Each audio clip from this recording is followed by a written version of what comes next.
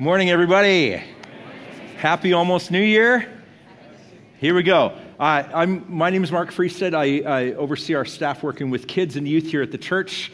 I've got one question for you this morning. Is Christmas over? No, Christmas is not over. So you keep on celebrating. You keep playing that Christmas music. You keep those Christmas lights on until February 2nd, okay? You have my permission to do that. And Merry Christmas from all the Friestad kids here. We'll show you. We added a third this year. There he is. Yeah. All right. So yeah, Christmas is not over. If you're keeping score at home, this is the 7th day of Christmas, as in the 12 days of Christmas. This is the 7th day today, and that'll take us up to the 12th day, which will be on January 5th. And then after that, we celebrate what's known as Epiphany, which commemorates when the wise men came to visit Jesus, even though it wasn't 12 days later. We'll talk about that in just a little bit. But that's the day we traditionally remember. And that's where we're going to go in our passage this morning as we close out the series, Surprised by Joy. We'll be in Matthew chapter 2. About 6 months ago, when we were putting the twins to bed, they started asking us to tell them bedtime stories. So they would say, "Dad, tell us a story about when you were little." And so I started, picking up things from my memory when I was 5, 6, 7 years old and try to tell them fun stories. But the problem was, there's two problems. Number one, I would run out of stories. So I'd have to recycle. And they'd say, "No, you told us that one already." But secondly, there was never enough detail for them. So I'd get to the end of what I thought was a pretty good story, and they'd say, "That wasn't long enough. That's not a good story. Tell us another one." They wanted more and more and more. And that's what can happen to us when we read the story of the Magi or the wise men in Matthew chapter 2. There's a whole lot that we think that we know about the wise men that we actually don't, that the Bible actually doesn't supply. And so then the question is, what do we do with a story like that? And why would God leave all these unanswered questions and loose ends for us in a story? And so my goal this morning is, we're going to put up this picture here of possibly the Magi. My goal is not to get us caught here. The gold. What's his name? Why is he dressed like that? Well, there must be a clue to the country that he came from. I don't want to get us stuck there. My goal this morning is to take us here. Go to the next slide. Oh, yeah, no, not here. Next one. Sorry. That's another picture. But my goal is to take us here. Okay?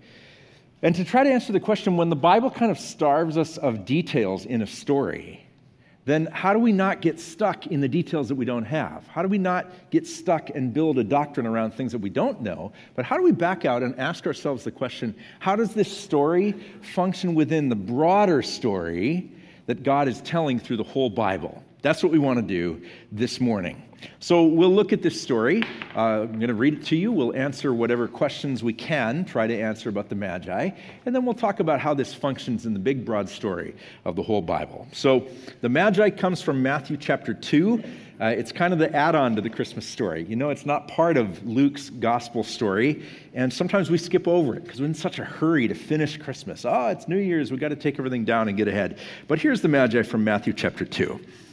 And it says, after Jesus was born in Bethlehem in Judea, during the time of King Herod, Magi from the east came to Jerusalem and asked, "Where is the one who has been born King of the Jews? We saw his star when it rose and have come to worship him." When King Herod heard this, he was disturbed, and all Jerusalem with him. When he had called together all the people's chief priests and teachers of the law, he asked them where the Messiah was to be born. "In Bethlehem, in Judea," they replied, "for this is what the prophet has written. But you, Bethlehem, in the land of Judah, are by no means least among the rulers of Judah, for out of you will come a ruler who will shepherd my people, Israel." Then Herod called the Magi secretly and found out from them the exact time the star had appeared. He sent them to Bethlehem and said, "Go and search carefully for the child. As soon as you find him, report to me so that I too may go and worship him." After they had heard the king, they went on their way, and the star they had seen when it rose went ahead of them until it stopped over the place where the child was. When they saw the star, they were overjoyed. On coming to the house, they saw the child with his mother Mary, and they bowed down and worshipped him. Then they opened their treasures and presented him with gifts of gold, frankincense, and myrrh. And having been warned in a dream not to go back to Herod, they returned to their country by another route. So who or what are the Magi? This word is used in different ways in literature of that time, but they were not magicians, even though the word is similar. They didn't go around pulling rabbits out of their hats, but the word is in there. Magi, magicians. You think about what a magician has or does. A magician has knowledge that you don't have. That's why they're able to trick you, because they know things that you don't know. And so the Magi were most likely astrologers who studied the stars and the planets and all the patterns, and they knew at different times of the year there was different alignment among the things that were in the skies, and most people didn't know those things. Most people back then didn't even learn to read. So these guys not only could read, but they understood science and they understood astronomy, and so they had this secret knowledge, and that's why they can also be called wise men. See, you get it? Because most people weren't wise to those things. That's why we sometimes call them the wise men. But these Magi lived somewhere, the Bible says, to the east, which makes sense, because when you're in Israel, everything is to the east. If they came from the west, they would have been swimming to there. And why did this even make sense to them? Why would it make sense to watch the stars and say, oh man, that one, we got to go. We got to go to Jerusalem. Well, we don't know exactly where they came from. We don't know what country they came from, but it's possible that they came from Babylon. And so if you look there on the map, in the center of the map, you can see the city of Babylon. The greater region is Babylon. And here's little Israel over here and Jerusalem. And about 600 years before Jesus was born, the Jews were kicked out of Israel and they were sent away, most of them to Babylon, where they established new homes and cultural centers, and the synagogue tradition of teaching weekly began there. And after 70 years, some of them were allowed back, and then more were allowed back, but some never left. Some of the Jews just stayed in Babylon. So it's possible that if the Magi came from Babylon, there would have been Jews there. And they may have known of the tradition. Oh, there's these people, they had lived in Israel, then they came here and settled, but they are expecting a coming king and a Messiah. That might have been familiar to the Magi if they came from Babylon. But we don't know for sure. That's just the theory. When did they come? Well, the Bible gives us two clues. One is at the beginning of chapter 2, after Jesus was born in Bethlehem. After. When after? 12 days later? Probably not. If they came from a long ways away, it would have taken a lot more time. But we don't know. We don't know exactly when the wise men or the Magi showed up. The other clue comes down beginning in verse 13. It talks about Herod's plan to wipe out this new king of the Jews because he was the king of the Jews. And we know that Herod went after every boy who was under the age of 2 years old in Bethlehem and had them killed. You say, did that really happen? Yeah, that really happened. Bethlehem was very small, so it wasn't probably a great number of babies, but the clue from the text is if he went after everybody who was under 2 years old, that means Jesus could have been a year, could have been a year and a half by the time that the wise men showed up. But we just don't know. Why did they go to Jerusalem and not straight to Bethlehem? Well, it stands to reason that if they're searching for the king of the Jews, they're going to go to the capital of Israel, which was Jerusalem. Or, who knows, maybe they just sat around and they were royal tourists, right? They looked at the heavens and they watched for planetary alignment and they would see it. They would say, okay, now let's go to this one over here. Okay, now let's go to this one over here. And the first service didn't laugh at that joke either, and neither did you all. But maybe that's what they did. Who knows? They just wanted a selfie with all the newborn babies. We don't know exactly if there were 3 of them. We assume that there were because of the gold, the frankincense, and the myrrh. But if you read it carefully, the Bible absolutely doesn't say. We don't know that they rode camels. They probably rode something if they were coming from a long ways away, but it could have been horses. We don't know their names. The names of the wise men came later. That's a medieval tradition, but it's not indicated by the Bible. What we do know is 2 important things. Number 1, they knew that with Jesus, they were dealing with something special. For some reason, they were willing to make that journey when they saw the star in the sky. And when they found him, I mean, it's a weird thing, right? They find it. What's it over? Okay, where are we going? There's the house. So there's these people we've never met. But we're going to come in. And these grown men are going to fall over face down. That's the Greek word for worship here. They fall over face down, paying homage to Jesus, the baby. And they gave him gifts.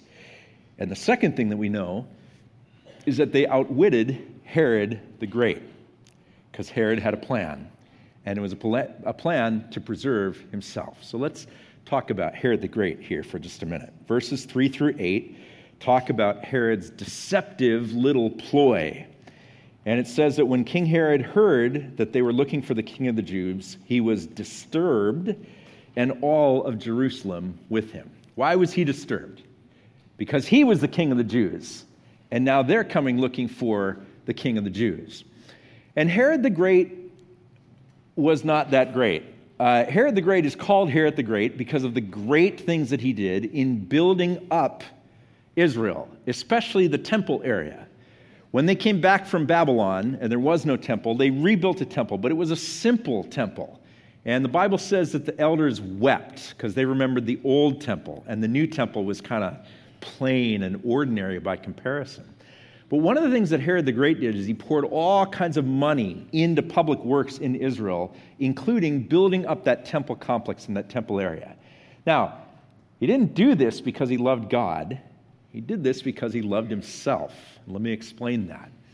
Herod the Great was a kind of a weird guy to be chosen the king of Israel, the king of the Jews, because he himself was not fully Jewish. His dad was a convert to Judaism, and his mom was completely not Jewish at all. And so what happens is Rome conquers the Holy Land about 60 years before Jesus is born. And in order to cement their control over that area, they choose different rulers of local regions, say, now you're going to be the king. So Herod was actually chosen to be the king of Israel, but then he had to survive a civil war. So he didn't actually fully become in charge for about 3 or 4 years. And all of his reign, you see, Herod is worried about losing what he had control of. So he's going to do everything that he can. It's been said of him that he was a Roman to the Romans and a Jew to the Jews. Herod's going to do everything that he can to keep Rome on his good side and to keep the Jews who he's ruling over on his good side. That's one of the reasons he pours all that money into the development of the temple complex. But Herod's also quite paranoid. And so in order to cement people's allegiance to him, he marries a princess from one of the ruling Jewish families. And then about 5 years into their marriage, he has her killed because he's suspicious that she's plotting to overthrow him. But then the history has it that he preserved her body in honey because he was going to miss her too much and he needed to go and gaze on her beauty from time to time. 3 of his sons he had murdered. He had extravagant palaces for himself. He was absolutely ruthless in the way that he ruled or in the way that he punished his enemies. Okay, so that's the story on Herod, quote unquote, the Great. So now I throw the question to you. Give me some words, knowing what you know, give me some words that describe Herod the Great. What's one? Tyrant. Okay, that's a good word. Psycho. Okay. Merciless. Yeah. Anything else? Paranoid? Idiotic? Okay. Yeah, I mean, the truth about Herod the Great was he was a Jew to the Jews, he was willing to use Judaism when it worked to his own advantage. And the lesson from Herod the Great's life for us is don't be a Herod the Great.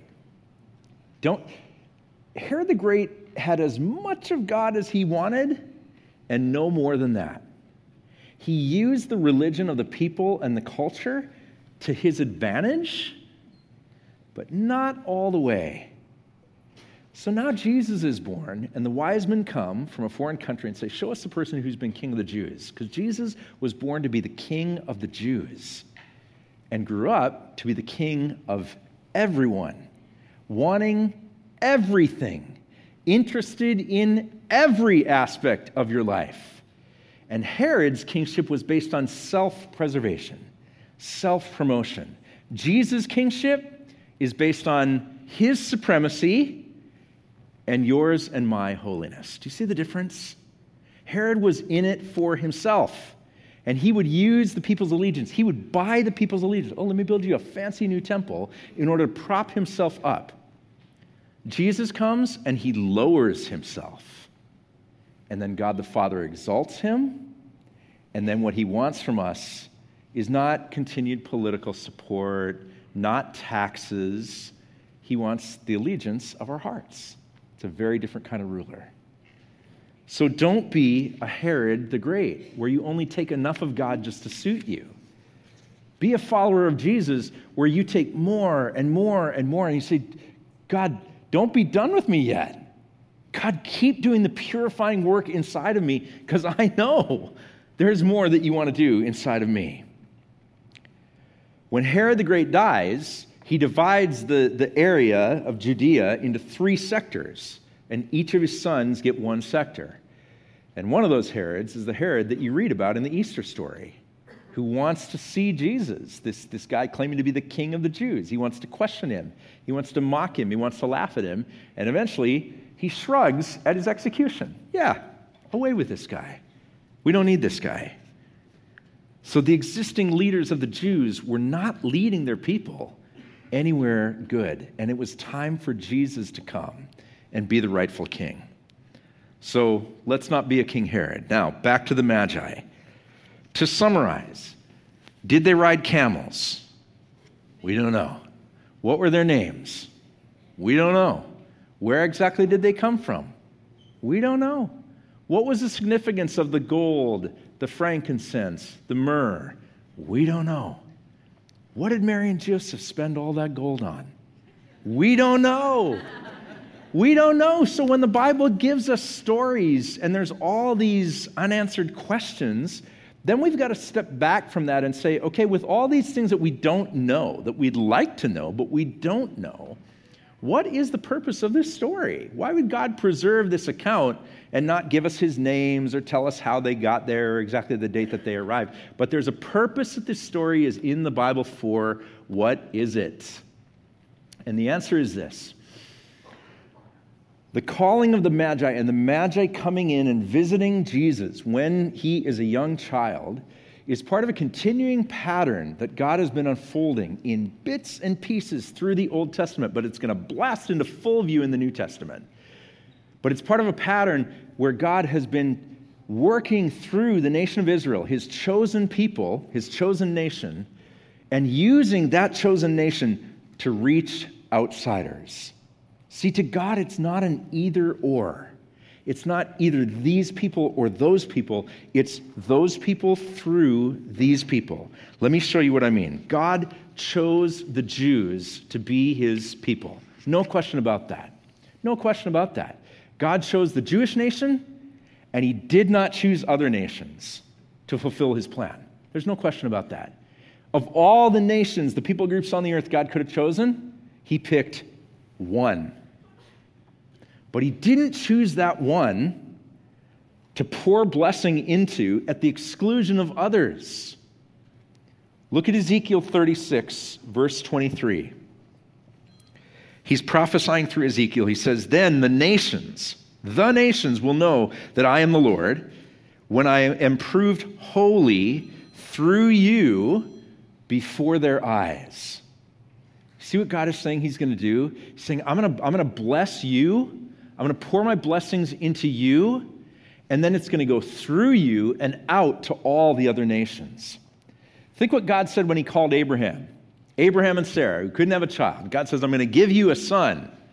Yeah, right. God says, no, I'm going to give you a son, and now look up at the stars in the sky. Try to count them. That's the number of descendants that you're going to have through me. And why did God do that? Abraham, I'm going to bless you and your family, and then you're just going to keep that blessing to yourselves forever and ever, is not what God said. When he blessed Abraham, he said, Abraham, all peoples of the earth will be blessed through you. See how it works? As an individual Christian, if you're here this morning and you're a Christian, There was a moment that God called you, because no one can come to the Father unless God enables that first. So there was a moment where God identified you and said, now is the time. I am extending my invitation and my hand to you. And he did that to forgive your sins. He did that to give you an assurance of eternal life and your eternal destiny, where you're going to go when you die. He did that so that you didn't have to be on edge, but you could feel loved by the creator of the universe.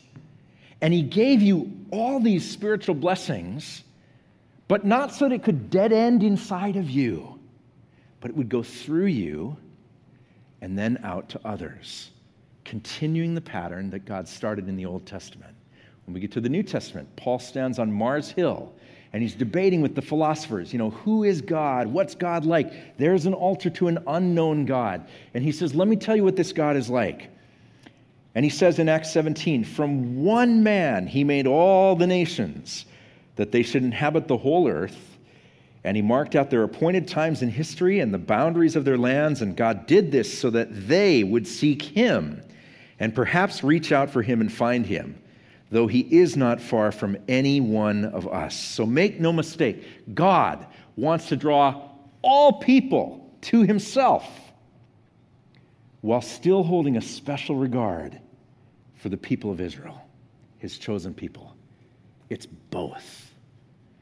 In the book of Revelation, John is given a vision of heaven. He's taken up into heaven. Revelation chapter 7 says, after this I looked, there before me was a great multitude that no one could count, and they were from every nation, tribe, people, and language, standing before the throne and before the Lamb. They were wearing white robes and were holding palm branches in their hands. This is how we know that in heaven, heaven's not limited to one particular ethnic group or one race or people who speak one language. It is multi-ethnic, multinational, multilingual. But what's interesting is right before verse 9 is verses 5, 6, 7, 8, where he says, then I heard the number of those who were sealed, 144,000 from all the tribes of Israel. From the tribe of Judah, 12,000 were sealed. From the tribe of Reuben, 12,000. From the tribe of Gad, 12,000. From the tribe of Asher and Naphtali and Manasseh, Simeon, Levi, Issachar, Zebulun, Joseph, and Benjamin, 12,000. So the point is, it can be both. That God loves his people Israel, and he loves everybody outside of Israel as well. And the two work together. So we see God surrounding the people of Israel, rescuing them out of Egypt in the Exodus, wandering for 40 years. And now, boom, they cross the Jordan River, and they're in the Promised Land, and it's time to conquer the Promised Land. But how does God help them do it? He reaches out to a Gentile, Rahab, and Rahab gets folded into God's family. There's a famine, and the Israelites have to leave, and they go to Moab, and this woman named Ruth enters the picture. She is not an Israelite. She's a Moabite, a foreigner, and God adopts her into the family, and she becomes the ancestor of King David. Jonah, who we spent a whole fall teaching a series on Jonah. Jonah was sent to the Ninevites to preach. Tell them to repent. Tell them that I'm their God and I want them to be close to me. And Jonah says, forget it, God. I don't care about those people. I'm an Israelite. I'm one of your dudes. I'm one of your people. And God says, no. I'm about Israel, and I'm bigger than that. I'm about the Ninevites. Go. And we see it happen with the Magi. Jesus is born. The angels appear to the shepherds. The shepherds are Israelites. They come, they worship, they adore. And then God says, watch what I'm going to do now. Star up in the sky. And from a faraway land, here come the Magi to discover the same blessing is also for them. When we get into the New Testament, it's one of the central tensions between Jesus and the Pharisees. He fights this his entire ministry, where the Pharisees say, no, God is ours, not theirs. And Jesus says, you're wrong. We get into the book of Acts, and there's the whole tension between, do the new converts have to become Jewish before they can become Christian? And Peter sees a vision of the sheet being lowered down, and how can you call something unclean that God has made? Everything is clean. So God uses a Gentile called Cornelius to expand God's family. And God is all about that. And here's the point, that there is somebody in North County who's not here yet, who's going to come to faith through this church this year, and they're going to lead others to faith as well. And you could be part of that chain reaction. That is going to happen. And if it doesn't happen, if no people outside of our assembly come to Jesus and come to faith in him this year through this church, then we as a Christian community are entering the death spiral. How can you say that? How can I say that? Because God is a generous, reproducing God. God never came into the world to be contained. God's infinite. He's eternal. He's expansive. His kingdom is expanding. It is always taking more and more and more. God's generous and he's hungry and he does his work through us. So if outsiders aren't being drawn to Christ, then we're doing something wrong. And Jesus warned about this to the Pharisees. Right before he went to the cross, he said, woe to you, W-O-E, like, hey, Pharisees, pay attention to what you're doing. He says, you'll cross the seas, you'll go across the land to win a convert, and then you bring them into the fold and you make them twice as much a child of hell as you are, because they're not outward focused, they're just focused on keeping God to themselves. And Jesus warned about that. Hey, if God has always been in the business of bringing outsiders in, then who are we to stand in the way of that? That's the very business of God. Not to hoard the blessing. Say, no, isn't it so great? We've got this beautiful church campus. We do have a beautiful church campus. Got all these programs. Yeah, we have all these great programs. But it's not just for us. If the blessing ends in us and there's no outlet, there's no giving it away to other people, then we're not living the life of God that God has designed for us as a Christian community. Remember that it wasn't King Herod or Quirinius who came to seek Jesus. Herod just wanted to kill him. But it was outsiders. It was the Magi that God wanted to get their attention and draw them in to be worshipers as well. So for that reason, as a church, we want to be sensitive towards culture, not confrontational and condemning. Because if I meet somebody for the first time and my first conversation with them is, now let me tell you everything that you're doing wrong according to the Word of God, where's that relationship going to go? That's not how Jesus ministered. Jesus came up alongside the woman at the well, and he knew everything about her, but he treated her in a sensitive way. And as a church, we've chosen to treat culture in a sensitive way. Not because we're wishy-washy and we don't believe in right and wrong or recognize the truth, but because we don't want to fumble the opportunity that is out there to reach outsiders.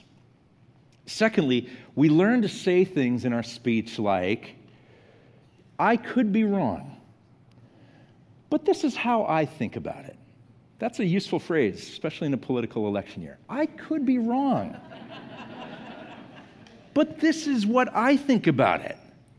We learn to say things like that. Third, we grow our hearts for outsiders. Jonah didn't have it.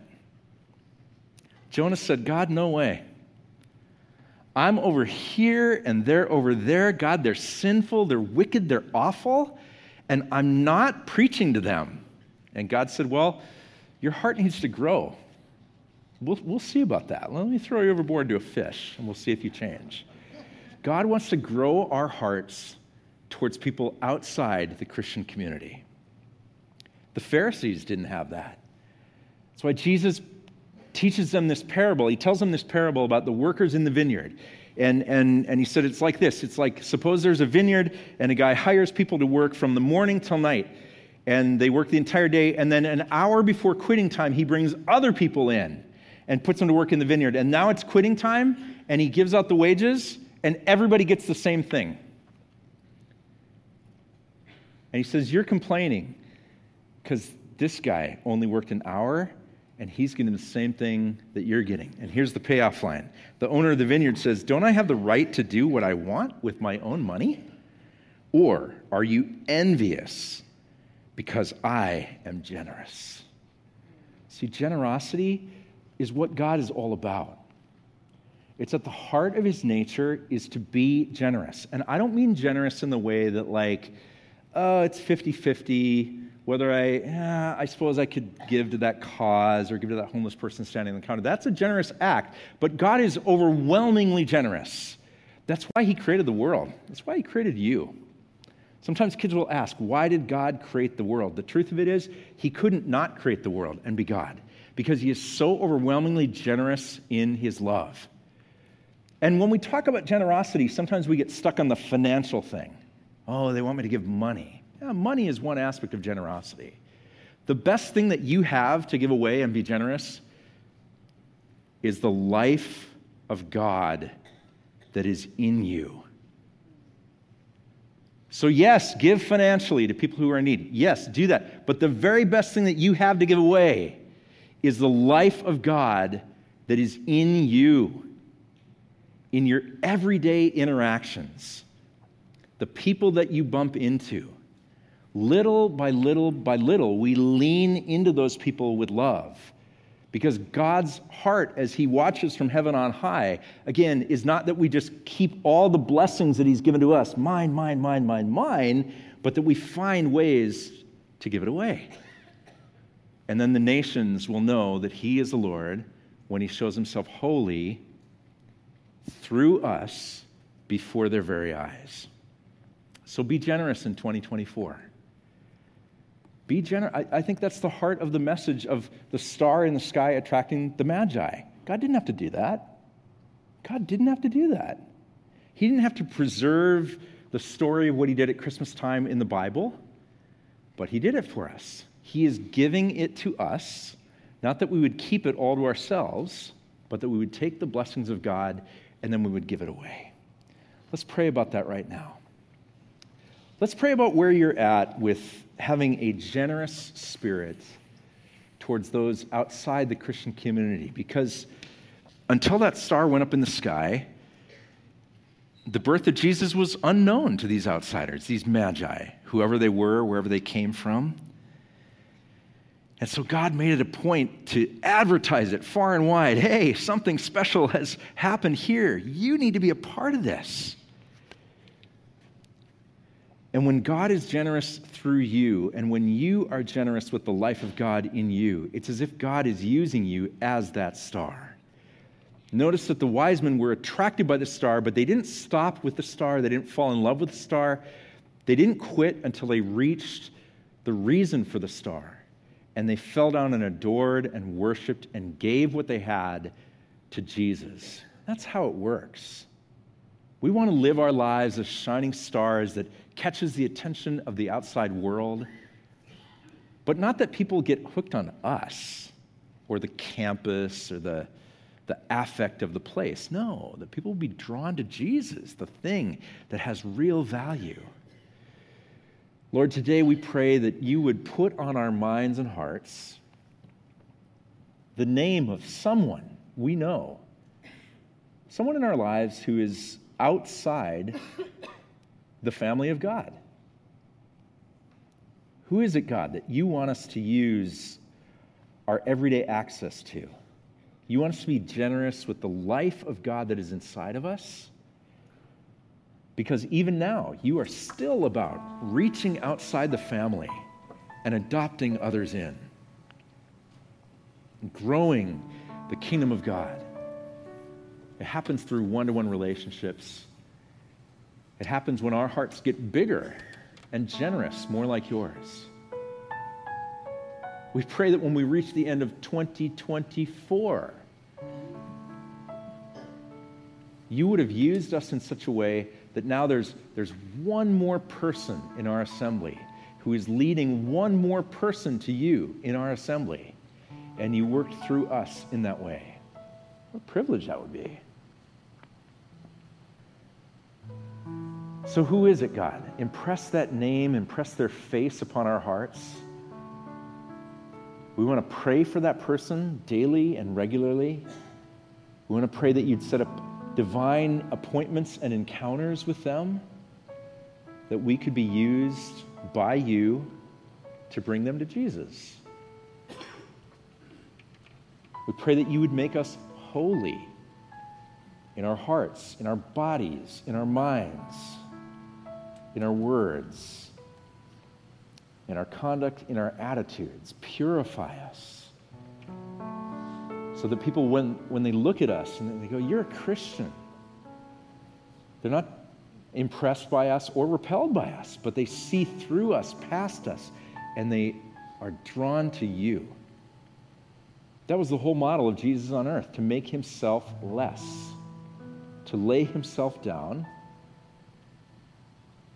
and to die an ugly death on a cross, that you could raise him up again and glorify him above all things where he belongs. We are players in this drama that you've laid out on the world. And Lord, we thank you for your generous heart, your generous spirit, your generous being. You didn't have to create all of this. And you didn't have to attend to our lives. You didn't have to care about every aspect of our being. You could have pulled the curtain shut and turned your back and said, well, I'm done with that. But you care about us deeply and richly and intimately. We pray that we'd reflect on the ways that you've been generous to us in 2023, the blessings that you've given us that you were not obligated to give, but we received them. And now as the recipients of them, we've got an obligation to turn around and be generous to others. Might be forgiveness, might be the gift of a second chance, might be the healing of an illness or coming through a major surgery, might be the restoration of a friendship, a marriage, a relationship of some kind.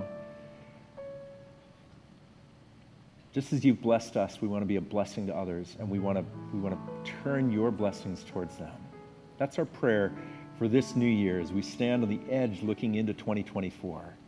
We want to be excited about the opportunity to bring outsiders in as you led the Magi in to worship, recognize, and adore you.